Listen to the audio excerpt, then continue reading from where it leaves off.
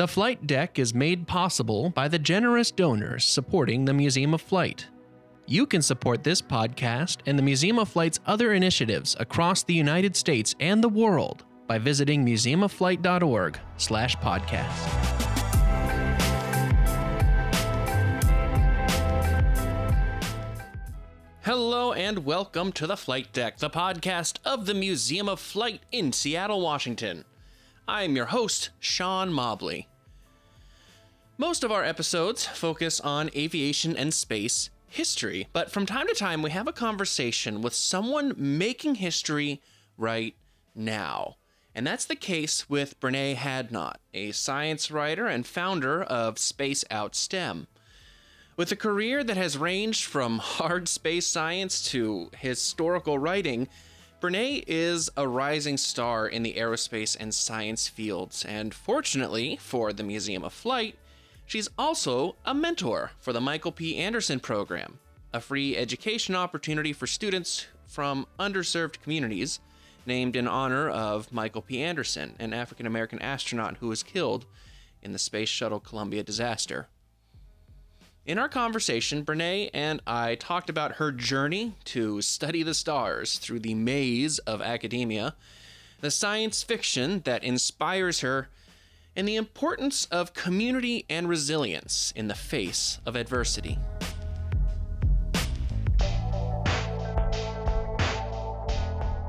When you look up into the sky as a kid, what is it that you saw? I didn't see much. I'm from Chicago, or from the south suburbs of Chicago, so I didn't see any stars. But I got to go to the Adler Planetarium. Oh. And they would have these big shows, and you could go inside this dome and see all of these beautiful constellations with a deep booming voice describing what they are. And I thought that was the coolest thing ever. I actually originally wanted to be a paleontologist. I'm a 90s kid, so Jurassic Park was coming out, and I was obsessed with being a paleontologist. There was this paleontology exhibit at the Children's Museum at Navy Pier in Chicago, and I got to meet Paul Sereno, who's one of the people who discovered Sue. Oh. The big, pretty complete T-Rex skeleton, and he was really sweet, and 6 or 7, and he was just oh yeah, you should come to University of Chicago someday if you love dinosaurs so much. And that put me on this track of I'm going to study crazy hard, and I'm going to go to University of Chicago, and I'm going to study dinosaurs. And that is not at all what ended up happening, but that definitely got me on the track for thinking about academic science and thinking about going to a more prestigious school than maybe I ever would have thought of applying to without some encouragement. So how did you go from dinosaurs, which are deep in the ground, to astrophysics and astronomy and all the stuff that you do now with space? Yeah, my academic career has been a complete random walk. So yeah, I went from paleontology to astrobiology, in elementary school. And then I took AP human geography in high school, and I was I'm going to be an anthropologist. And then I took art later in high school, and I was I'm going to be an artist. So I actually entered, I did get into University of Chicago, but I didn't go. I went to Washington University in St. Louis instead, a little further from home. Didn't want to live with my parents during undergrad. And, ended up going there, really loved it. And I was going there for a bachelor's of fine arts to be an illustrator. And I got into this program called Pathfinders, which was for people who were interested in environmental justice and social justice, specifically around environmental topics. And because of that, I had to take some science classes. So I took, this Earth and the Environment class, kind of realized that my dream of being a paleontologist died in that class because I was studying rocks isn't as interesting as I thought it would be. And I also don't like having to be outside studying rocks all day. I love hiking. I just don't love hiking and having to dig and record and find things. Oh my God, it was so boring. I feel so bad saying that. Hey, somebody thinks looking at stars is boring, I'm sure. So I'm sure they do. okay. I'm sure they do. But then in my sophomore year, I took this remote sensing class with Ray Arvidsson. He was the director of Pathfinders and also the deputy PI on the Mars exploration rovers. So he would open up every class with an image, like a recent image from Spirited Opportunity, on Mars. And I'd never seen an image of Mars from Mars before. It blew my mind that we actually had like rovers with cameras taking pictures of the Martian surface and then sending it back to Earth in real time. So yeah, I switched my major from, art and printmaking and illustrating to planetary science, caught up on all the math and intro science classes that you're supposed to take, like general chemistry and physics and all those things, and then wrote a thesis on Martian analog rocks, and got to go to like Caltech for a summer and work on some research there for the new Mars rover for Curiosity. And I just fell in love with planetary science. I was like, I'm a Martian. I'm going to study Mars. This is all I want to do for the rest of my life. Yeah, so that was cool. So Mars rocks were more interesting than Earth rocks. Mars rocks were more interesting than Earth rocks, yes. Because I didn't have to do any field geology. I could do everything on a computer. Hey, that's fair. In the air conditioning. Exactly. That's fair. Exactly. I remember my own first encounter with Mars images. I remember it was at my grandmother's house, and it was a National Geographic issue. I don't remember exactly what year it was, but it was, I want to say maybe late 90s, early aughts, and it was the issue where they included 3D glasses. Whoa. Back, before the 3D film boom of the mid to late aughts, and it was like the green, like the blue and red glasses. Yep. Because they had 3D images in the National Geographic, and that was so mind blowing. Oh, that's so awesome. Too. I think a lot of people remember their first encounter with when they realized that they're only a small part in this very big thing. Exactly. I think what struck me, so much, like especially seeing the sun or a sunset on Mars, I was like, look at how different the sun looks, like from this other planet, and the sky looks completely different. And I thought it was the most beautiful thing in the entire universe. That was great. Has your background in art helped you along the way in visualizing these kind of abstract things in outer space? I mean, we see photos of it, but we aren't there ourselves. I would definitely say so. I think it I definitely felt like I was at a disadvantage, compared to other students who were studying physics, astronomy, planetary science. They all, came in and were like, oh, I took, calculus when I was like 12 years old, and I'm taking it for the first time at like 19. I love to draw, so in all my classes, I would draw everything out.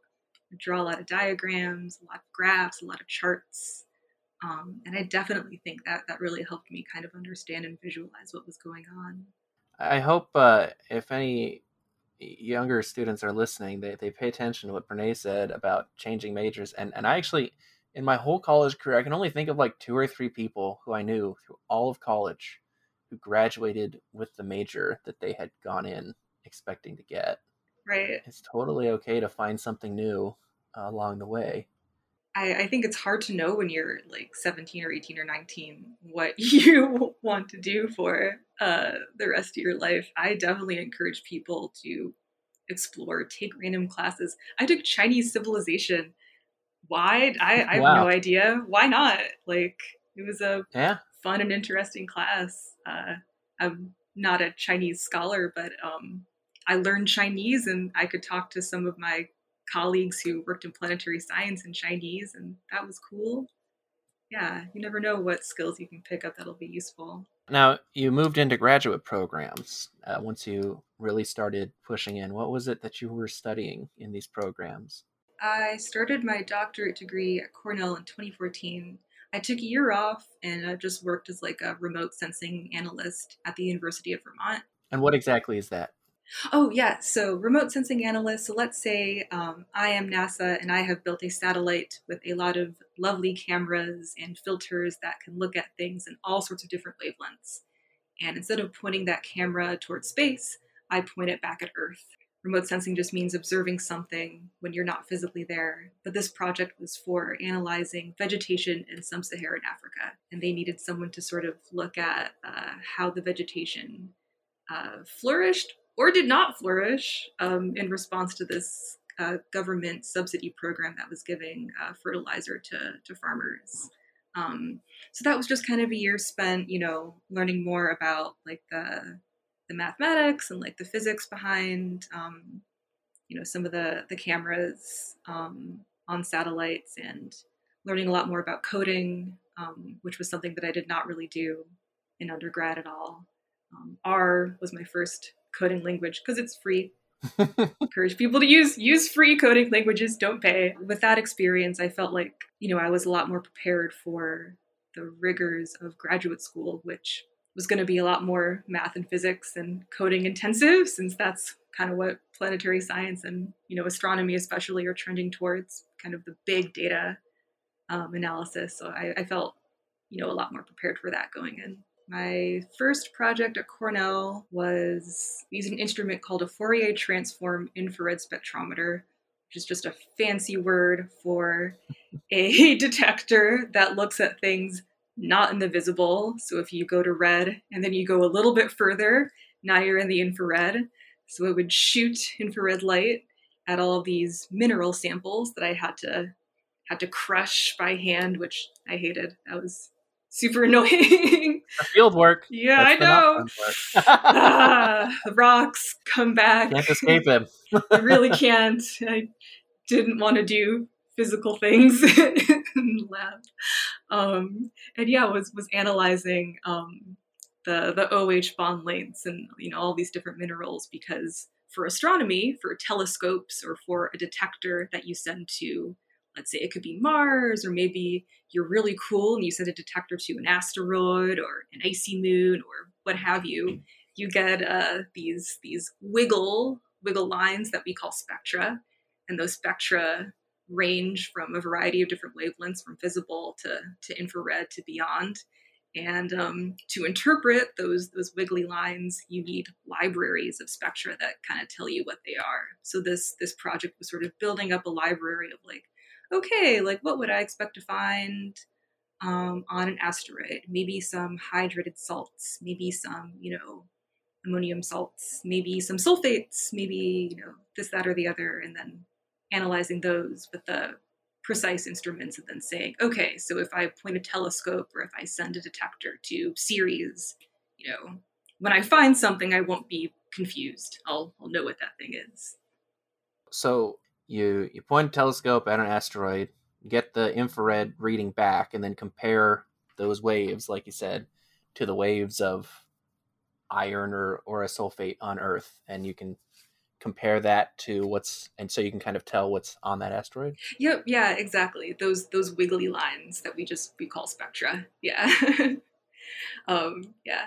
How did the academic science world react to you as a woman of color?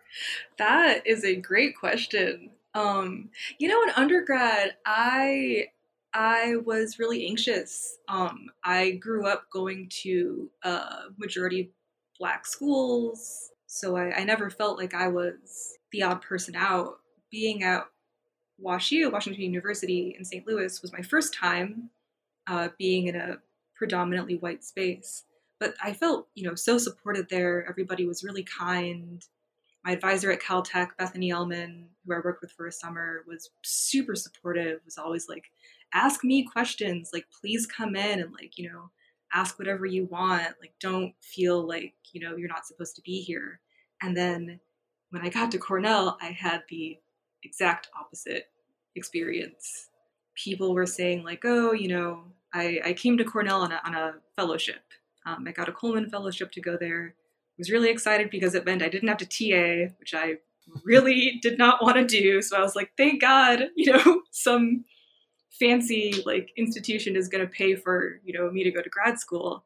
and someone told me, oh, you only got that fellowship because you're Black. I wish I could get a, minority fellowship.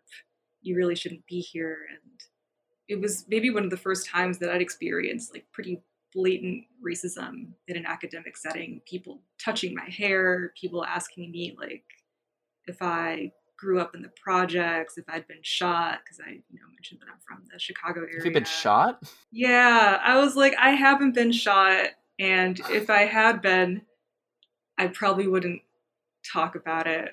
Yeah, it was really difficult to exist, and then I think I would describe Cornell as a very anti-woman, anti-person of color kind of a space. I did not feel safe or comfortable there, and ended up having to go through this, really long Title IX process after getting assaulted, and it was terrible.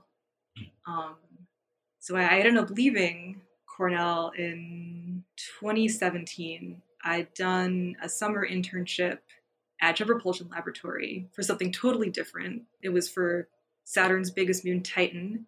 They needed someone to analyze more wiggly lines, more spectra of these of these cryogenic liquids, of cryogenic methane and ethane, which is just methane and ethane at like negative 200 degrees Celsius ish. Because on Titan it rains ethane and methane at those temperatures. So they were like, how could we understand what's going on Titan if we were to send a probe or a lake lander there?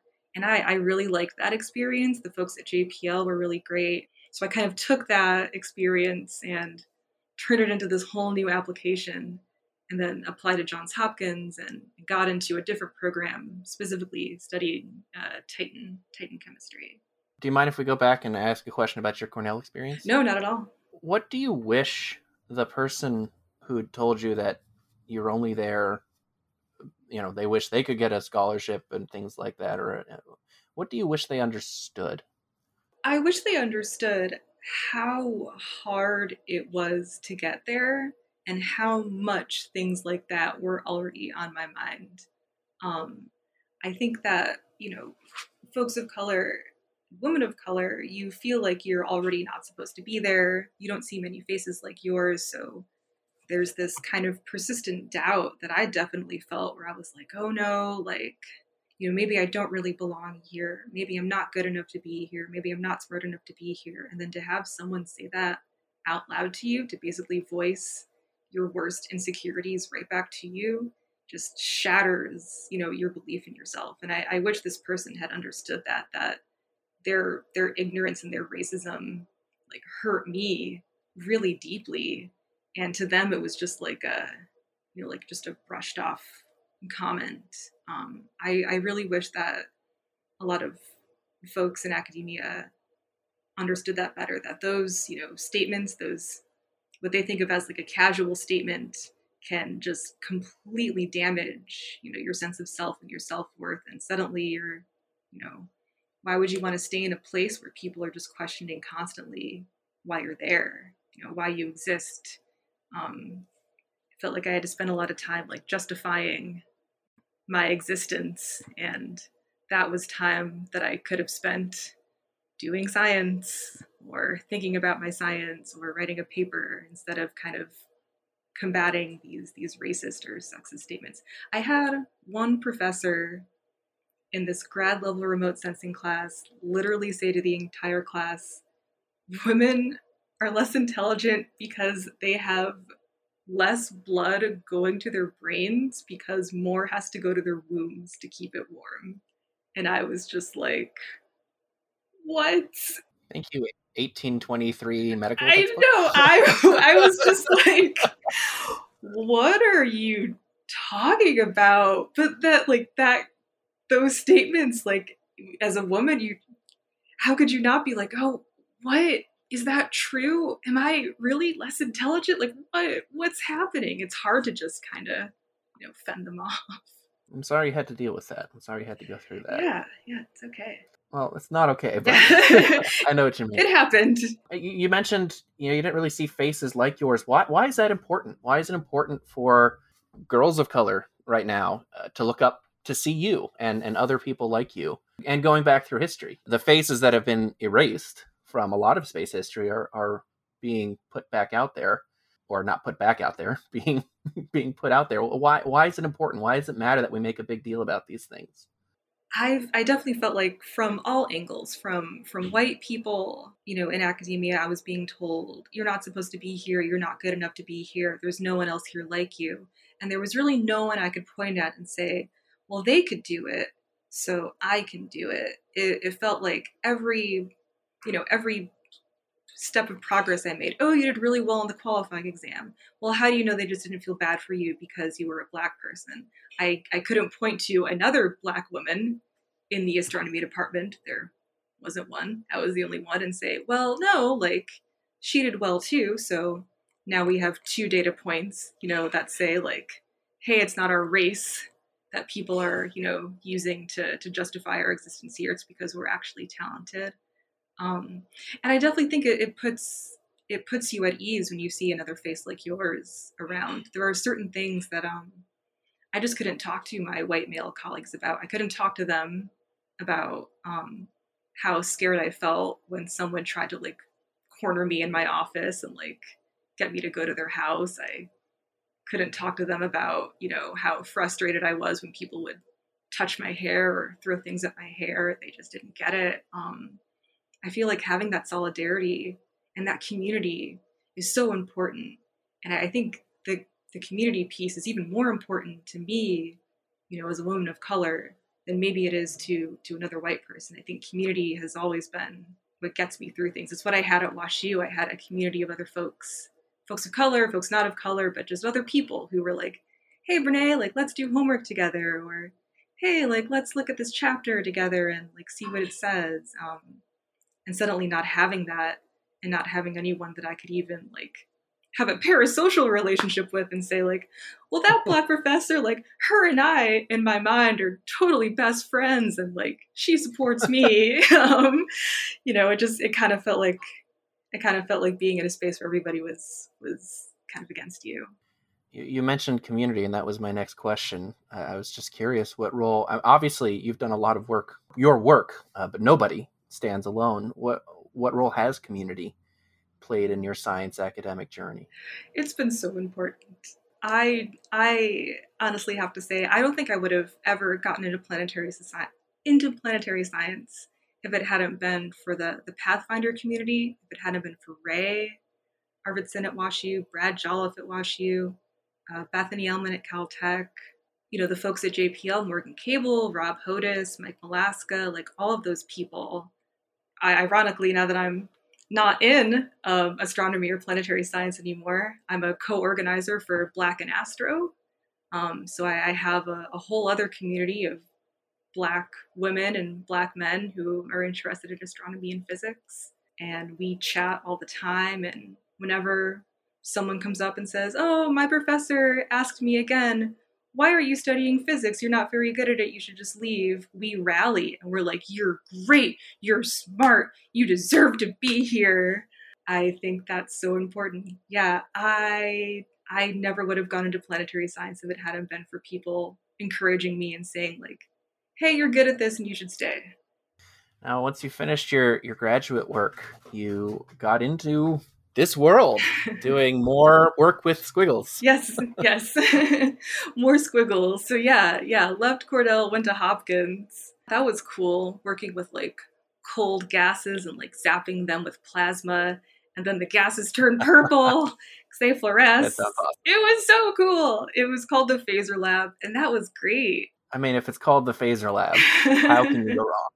It was really cool. The lab manager there, Chow Hay, was like one of the nicest people I've ever met. Super smart and really talented at chemistry. It's where I met Ashley Walker. She was a undergrad summer student who founded Black and Astro. She's from Chicago too, so like we really bonded.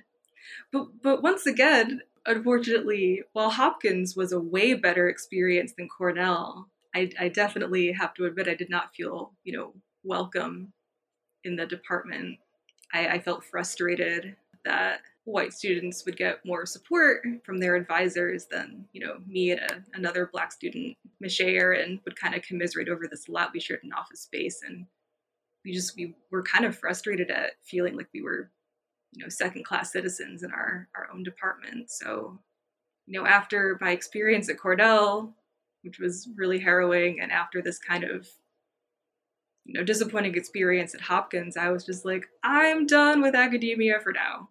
So I graduated with my master's in 2019, 5-year master's, so go figure, and spent like a few months working at a climbing gym because I love to rock climb.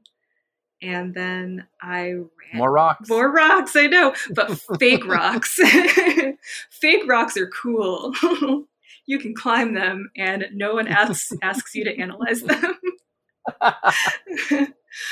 I was just putting out, applications to different remote sensing companies and got this callback from a company called Black Sky here in Seattle. They're a geospatial analytics startup, and they needed someone to write code in Python to analyze their images. And I taught myself Python in grad school. Again, free software. I had an advisor at Cornell who wanted to use MATLAB, and I was like, I refuse. I'm not paying for it. I'm using Python. And moved to Seattle from Baltimore, packed up my stuff and put it in a little wooden U-Haul cube. And I worked at Black Sky for about a year. Day in and day out, it's coding in Docker, coding for AWS like cloud services, coding in Terminal. And while coding is a great skill, coding and debugging every single day was making my hair turn gray. So in my free time, I was taking these creative writing classes, especially once the pandemic hit and we were all kind of remote. So starting in March 2020, I was like, my time is my own. I'm just going to take a creative writing class on the side and see what happens. And I loved it. I had to write a lot for grad school. You're always writing papers or proposals or grants for something. So writing was something I was familiar with. Through that creative writing class, kind of started reaching out to other people who were writers and science writers. I got in touch with someone named Graham Lau, who's at Blue Marble Space Institute. And he said, oh, have you heard of NPR SciCommers?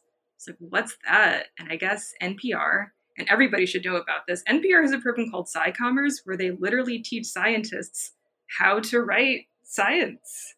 So I pitched a story about Black women's experiences in physics, something that was close to home, close to my heart, had the pitch accepted and worked on that. And I loved it. I loved the process of science writing. I loved that I could, go interview other Black scientists and ask them about their experiences and what terrible things they went through as well. And all of that became an article that, I felt really proud of, and then pitched it to Physics Today, and they accepted it. And I was, the wheels were starting to turn. I was like, okay, well, I'm not enjoying coding. Talk about a white male dominated workplace. Some of my other female colleagues had quit. So, I was feeling kind of lonely, and writing was a place where I felt very accepted again. So I left my job in October and decided to become a freelance science writer. That is what I am doing now. Yeah. Are you familiar with N.K. Jemisin? Yes! Oh my god, I love N.K. Jemisin! Yes. So spoilers for any listeners who have not read The Shattered Earth, which you should. So good. But you're talking about this just made me, because I don't know if you know this, but she got the idea, add a thing like that, add a program that NASA puts on to teach fiction writers about like space. I loved that book and the shtick. I mean, it is a spoiler, so skip ahead. Yeah. But the whole thing of this story is that the moon of this world has basically been snatched away or blown away, and it's throwing the planet out of whack. I mean, there's much more to it, and she got that idea just from a workshop, a lot like that. So like that kind of stuff, people don't realize just how important it is for scientists to be good writers. Mm-hmm. I talk about this with the high schoolers that I've worked with. They want to be engineers, and I'm like, take creative writing classes, Mm-hmm. take English classes Mm-hmm. through all of college, because anyone can be an engineer, but if you can make technobabble sound like something that people can understand, then you are going to be the one who gets paid better. Exactly. And you're going to be the one running the company. And then vice versa too. Like, there's so much richness in the world and the sky that you never know where inspiration can come from. So I think it's awesome that you're out there doing this work. Yeah, I love it. And then we can just geek out about N.K. Jemisin. Oh my god, I would love to geek out about N.K. Jemisin. I also read the Inheritance trilogy. It's on my list. I haven't gotten there yet. I won't spoil it. It's so good. And the novella after that, which gush. The City We Became, and the anthology for Black Futures Month. I'm a really big fan of Octavia Butler. I remember coming across her as a kid, and I didn't know that she was a Black woman. I wish someone had told me. I think Toni Morrison is like super underrated, and although I wouldn't call her stuff like sci-fi or fantasy, she's just like just an excellent writer. And you know what?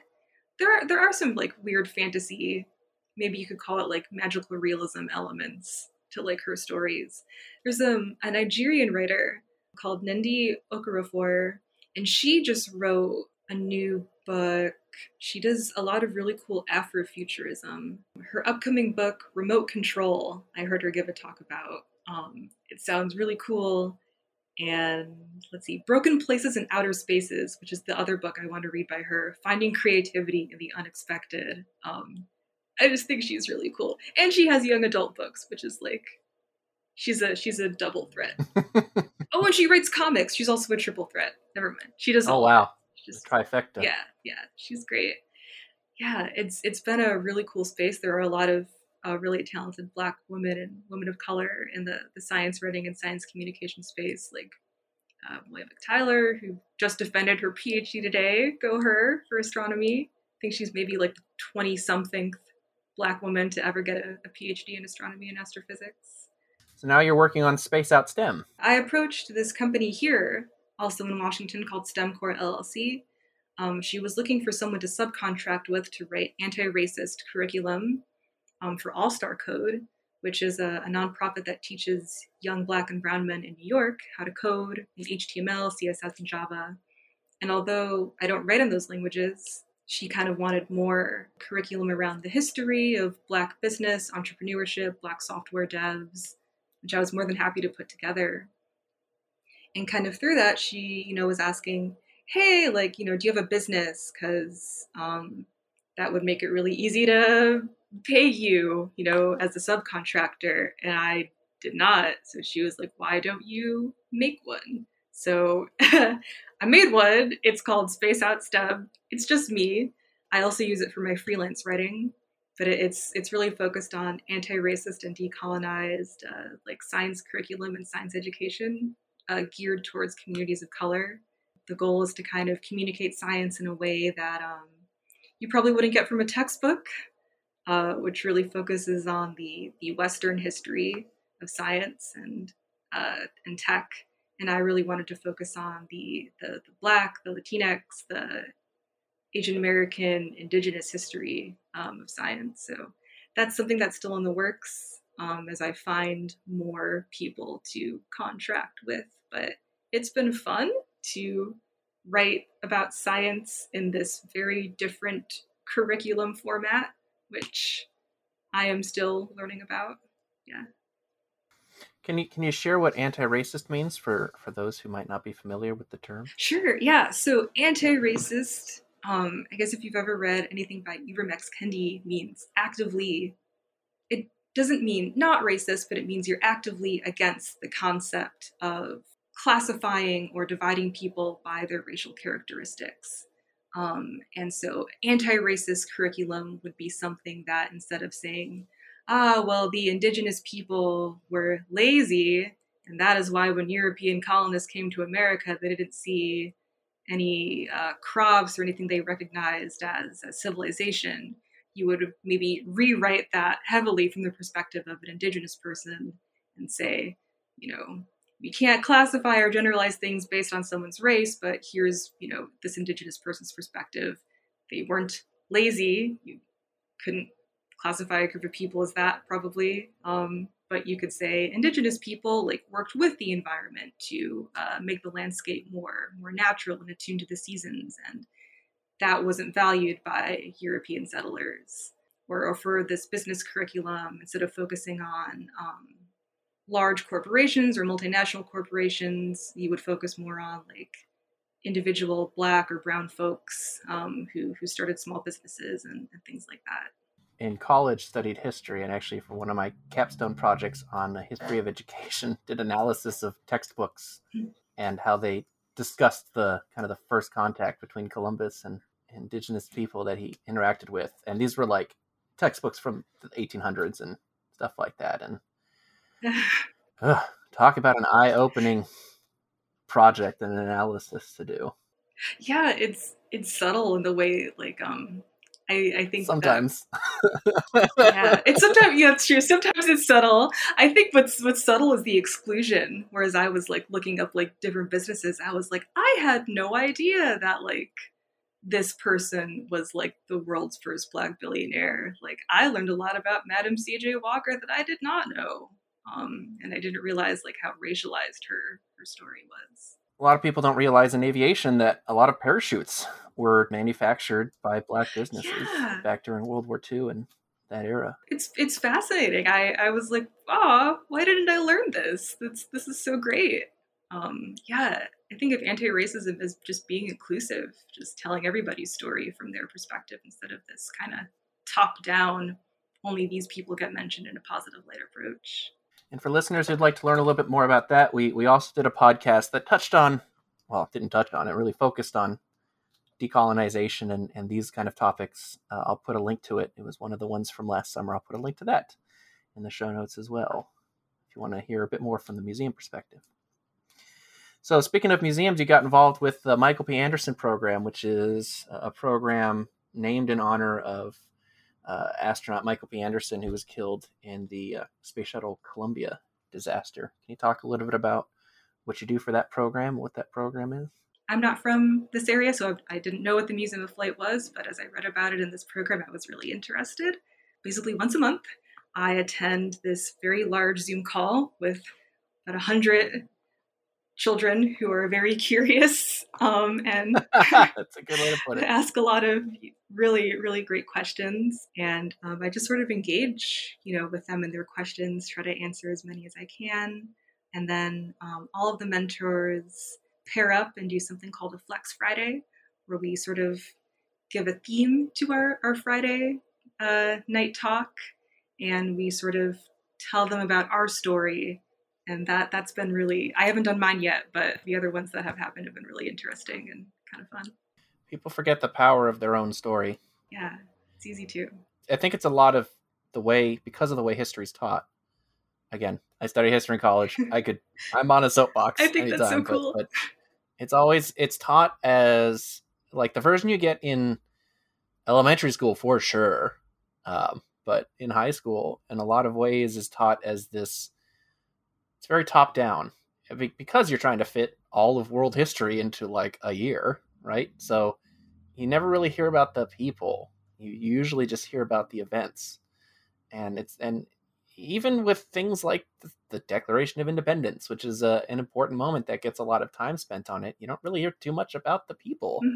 Mm-hmm. And so when we think of history, we don't think of people. We think of dates and we think of events.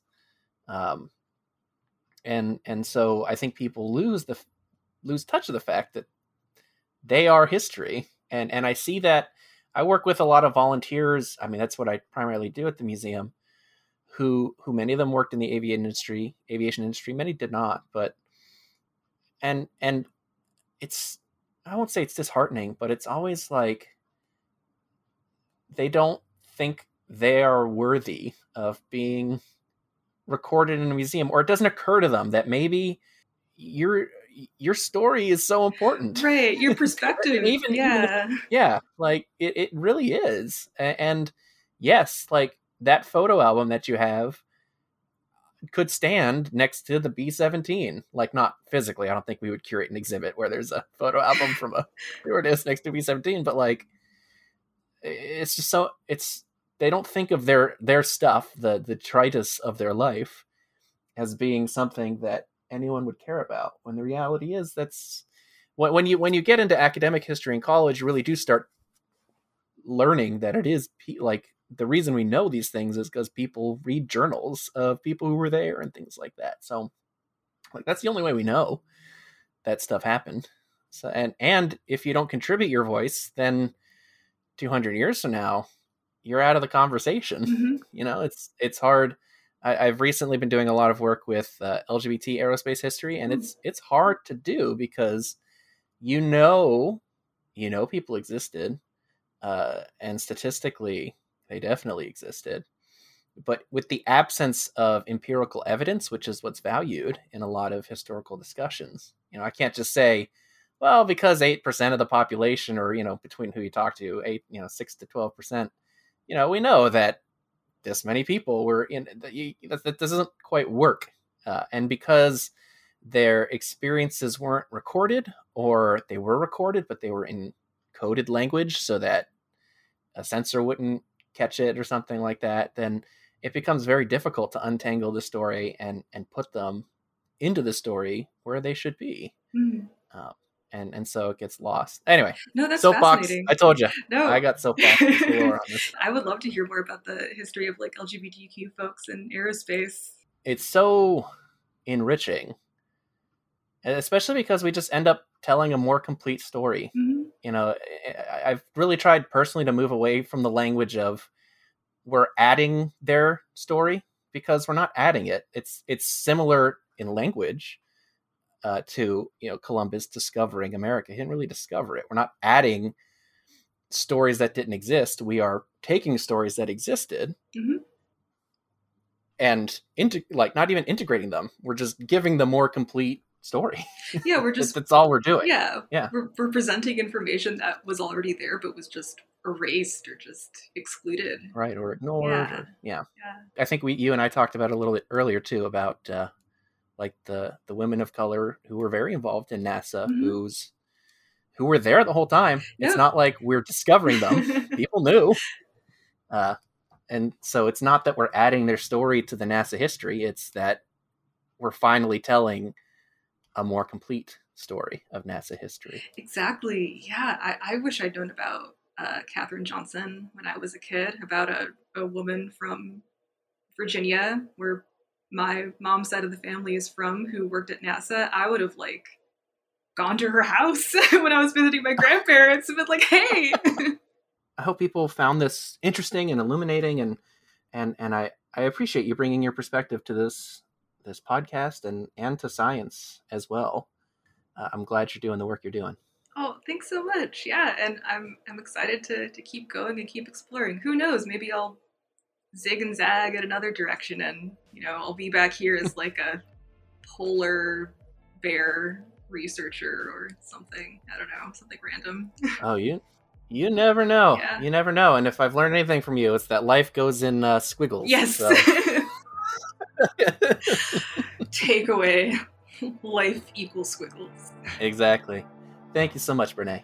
Yeah, thank you.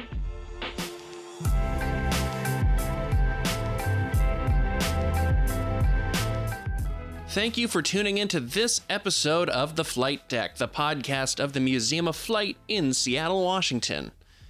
Special thanks to those who have been able to support the podcast financially as we continue to recover from the impacts of COVID-19 on our museum. You make this show possible. And for those interested in becoming a donor, as this episode releases on this day, Washington's Give Big campaign is happening May 4th and 5th, 2021. And the Museum of Flight has a $25,000 gift match for this campaign only these 2 days. So now is the chance to make your money double the impact on the museum. And if you do give, mention the podcast in your donation comments so that we know that you're a listener. Head to givebigwa.org, that's givebigwa.org, and search for the Museum of Flight. And while you're there, see if there are other nonprofits that you care about who are participating. You know, the pandemic has hit us all very hard. So truly, every value donated means more than you can possibly know. If you can't give financially, go to Apple Podcasts and leave a review of The Flight Deck. It helps the mysterious internet algorithms which let new people discover the show. If you want to learn about the museum's Michael P. Anderson program and other educational opportunities for students from all sorts of backgrounds, head to museumofflight.org/education or follow the link in our show notes at museumofflight.org/podcast. We've got stuff for K through 12. You can even get college credit in some of our more advanced programs. I'm continually amazed by what our education department offers. museumofflight.org/education, again, is the website, or heck, you could even email me at podcast@museumofflight.org if you want some help finding a good program, and I'll point you in the right direction. I'll include a link to Brené's work in the show notes at museumofflight.org/podcast. And in addition, Brené has sent on a long list of other people of color doing really cool work in the aviation, science, and astronomy world with links to their work. So I'll put that list in the show notes. Also in the show notes, you'll find links to the various other episodes of the podcast that got mentioned in this one. If you like what you heard, as I mentioned earlier, you can rate and review the podcast on Apple Podcasts or wherever you downloaded us from. You can contact the show at podcast@museumofflight.org.